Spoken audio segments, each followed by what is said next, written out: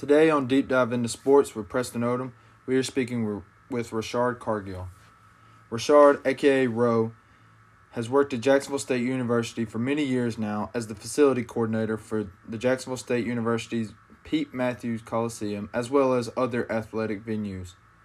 Rashard and his staff, as well as athletic director Greg Seitz, were on the front lines in 2020 in determining how Jacksonville State University athletics will proceed dealing with the COVID-19 pandemic.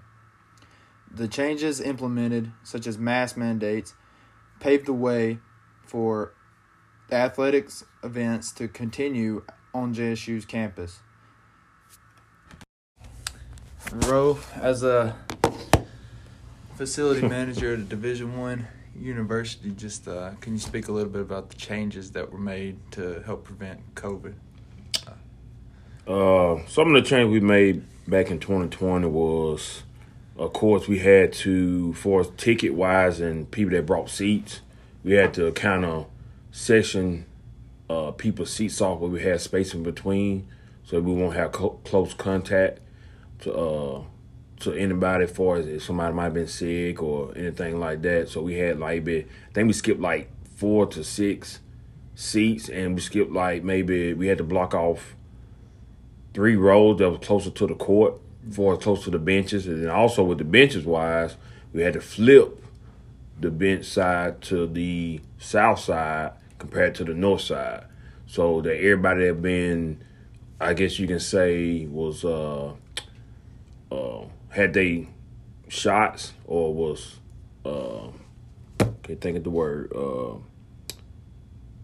booster shots, or had they shot that they was on one side and the ones who didn't, was on the other side. So that's what the AD wanted to do.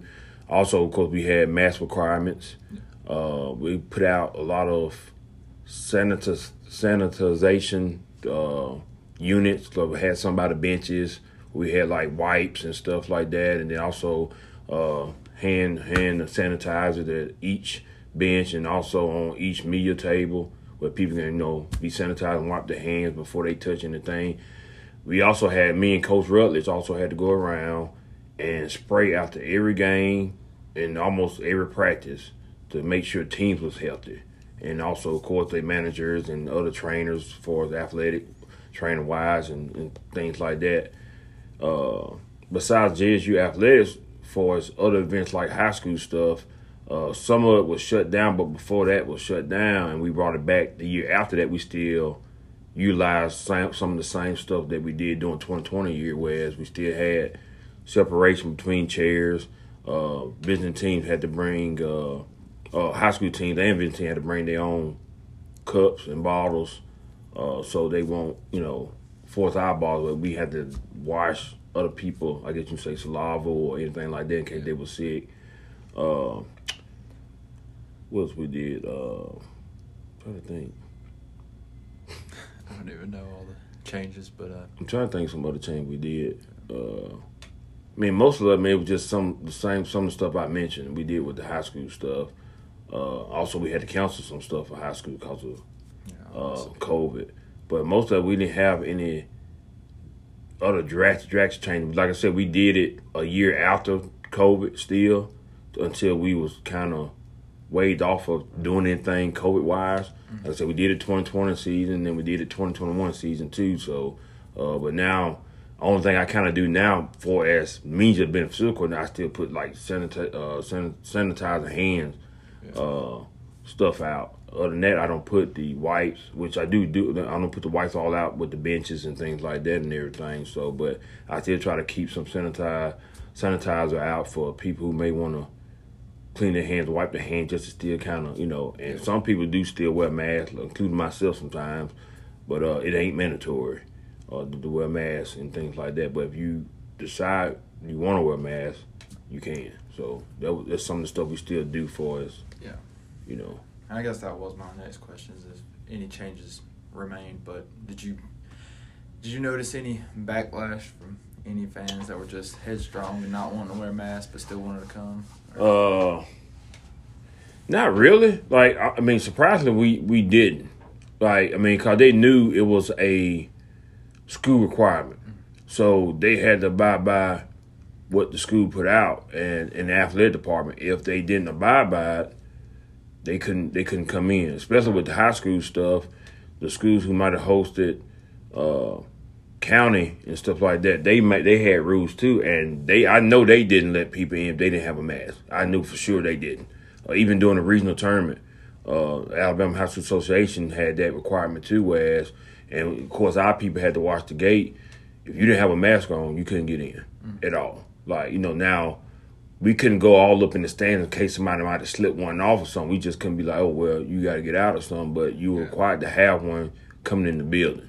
Now, like I said, I didn't really have to deal with nobody backlash or attitude for real by it, because I think a lot of folks wonder by if somebody did have attitude by it, they didn't let it be known they did. But I'm pretty sure we probably had some people like that in the stands, but they wanted to watch. Yeah. What can we watch? Because we had other stuff going on for us. The event that we had to make sure it was, everything on the floor. Teams, officials, administrators, from high school team plus JSU teams and stuff. We had to make sure they was, safest, from all that stuff and everything. So, but in the stand wise, we just couldn't really monitor. But it really wasn't no backlash. Like, somebody just coming in and being angry and didn't want to abide by the rules that was set in stone from JSU as a university and the athletic department here at JSU. So, and how do you think it all went?